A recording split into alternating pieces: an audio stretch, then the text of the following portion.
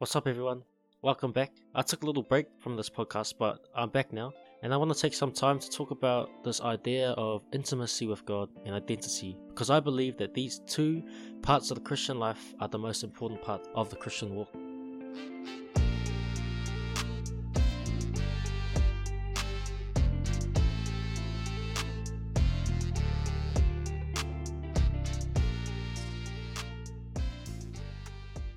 Well, welcome back. I know it's been a while since the last episode.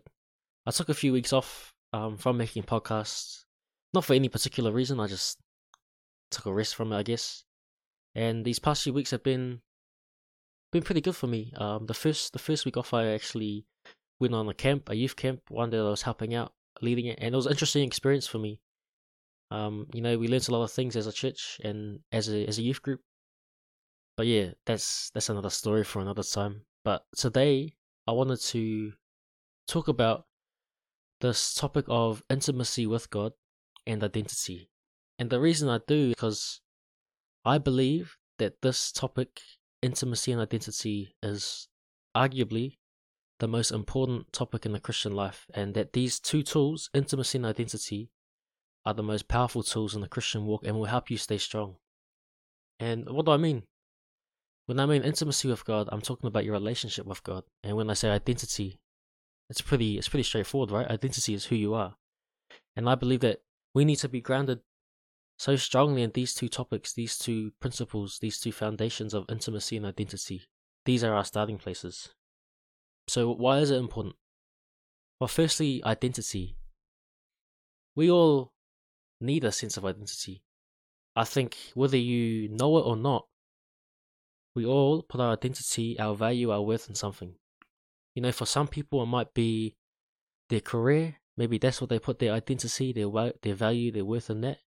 Maybe some people, they put their value and their worth in their friends or social media or something like that, or how many friends they got, or how many people follow them, or how many likes they got. And that's another big part of identity, and that's what people put their identity in for some people. And another thing that people can do is put their identity in their church attendance or their performance. But you know what? All these things, they're pretty, I don't know if you've noticed, but they can change easily. These things are pretty shaky. Your status, how many friends you have, they might change over time. How many followers on social media you have, they can go high, they can go low, the likes can go high, the likes can go low. And even your church performance, maybe you've been struggling. And you might feel if your identity is in your performance, then guess what? If your performance is bad, then so will your sense of identity be. So all these things, we can't put our identity in those things. And there's nothing wrong with having a sense of identity, but it must be put in the right place. So it's so important to know your identity, and we have to put our identity in the right place. Jesus tells a story of the house built on sand and the house built on stone on the rock. The house that was built on sand, that one washed away fast. When the storms came, the house was ruined because it was built on a faulty foundation.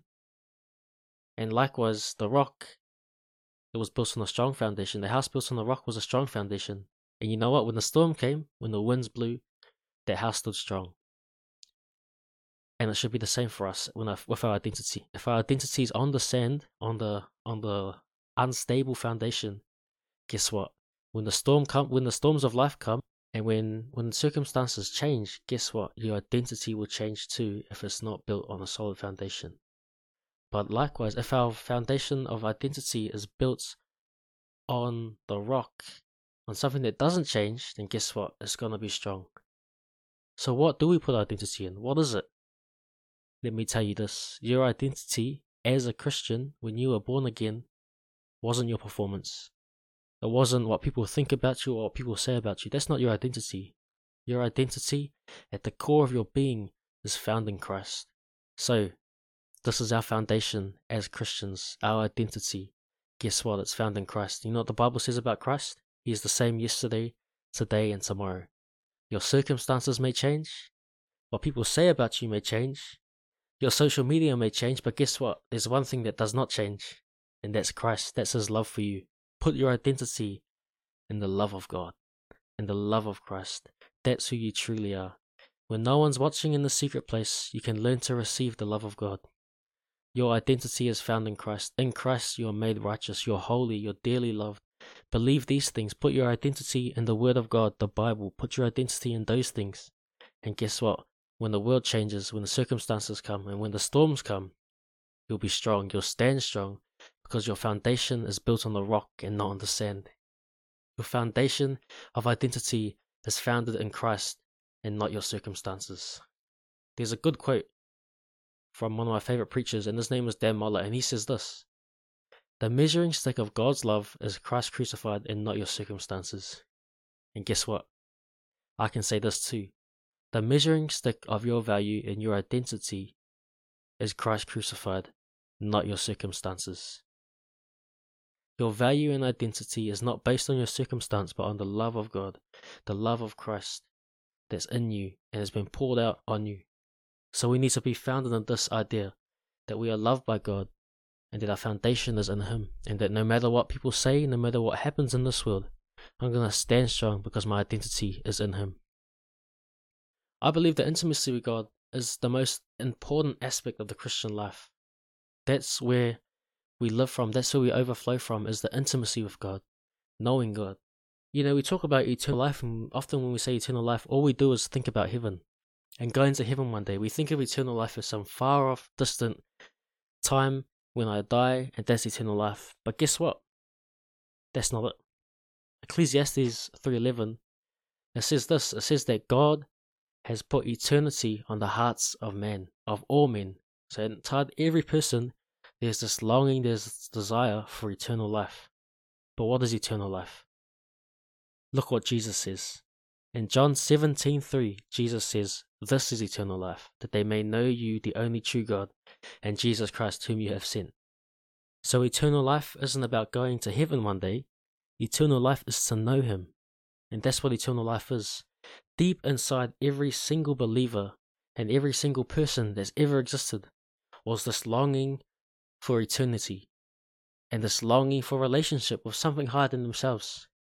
But little did they know that it was God. That was what they were looking for. And Christ revealed that to us. That thing that we were desiring, that eternal life that we were looking for, ultimately, it's found in God. Eternal life isn't heaven one day. Eternal life isn't just praying a prayer. Eternal life is to know Him. It's not about knowing about Him. It's not about how many degrees and scholarships you have. That's not what eternal life is. Eternal life is to know Him. That's one of the biggest keys to the Christian life, is just to know Him.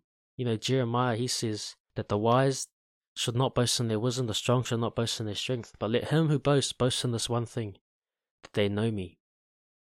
So we should be boasting not that we're so smart and that we've got everything figured out, but we should boast in the fact that we know Him. We know Him because God has come near to us. You know, often in the life of Jesus, He went away from all the noise and He went to be with the Father. That was Jesus' example. And if that's His example, then we ought to follow it. We should be doing that. We should be getting away from the noise of life. And it doesn't mean you have to go up on a mountain and pray, but it does mean that we should commune with God. Away from the noise of life, away from the hype, away from the loud music. When no one's watching, we should be communing with God.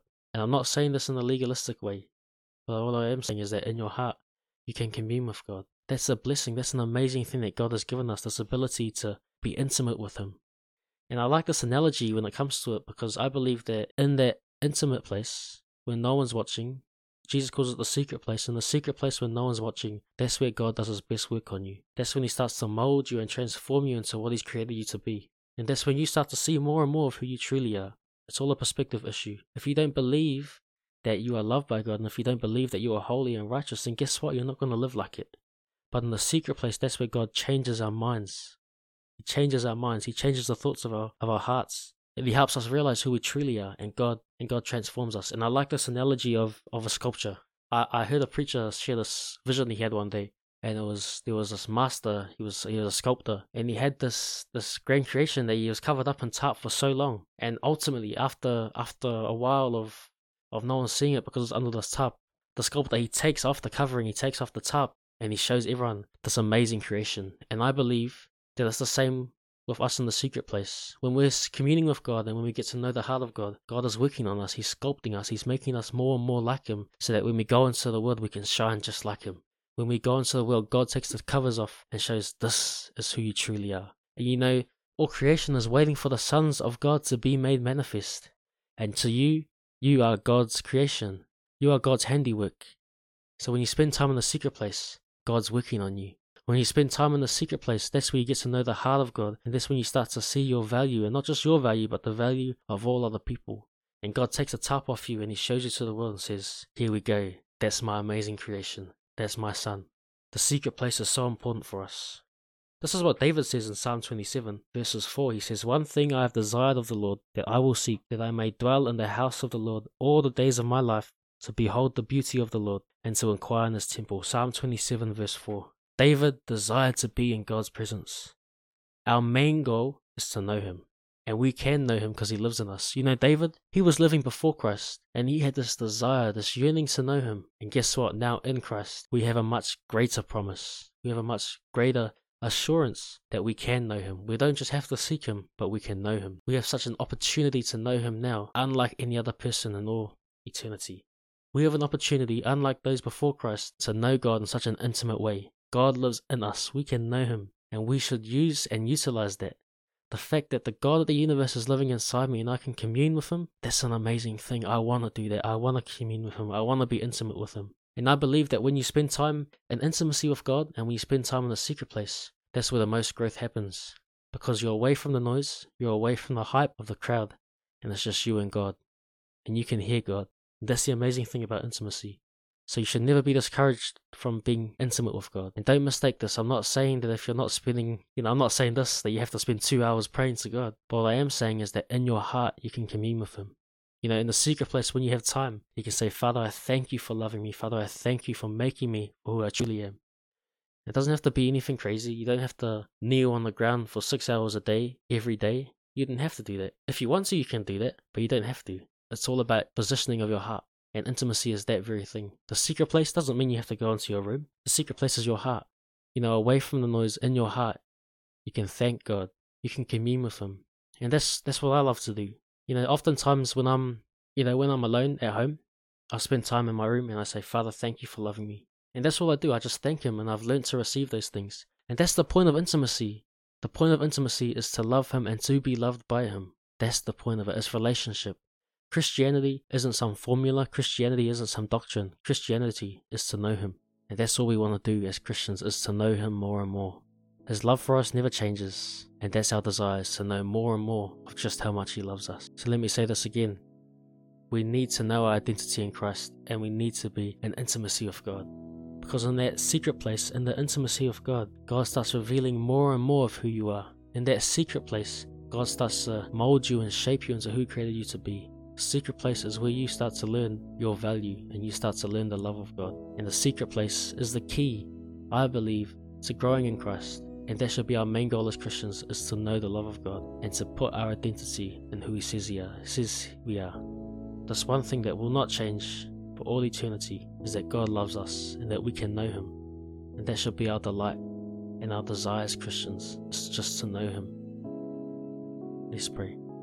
Father, I thank You that we can know You. Father, I thank You that as Christians, Father, that we've been made whole. And Father, I thank You that all humans, Father, are created in Your image and are loved by You. So Father, help us to know more and more of just how much You love us, Father.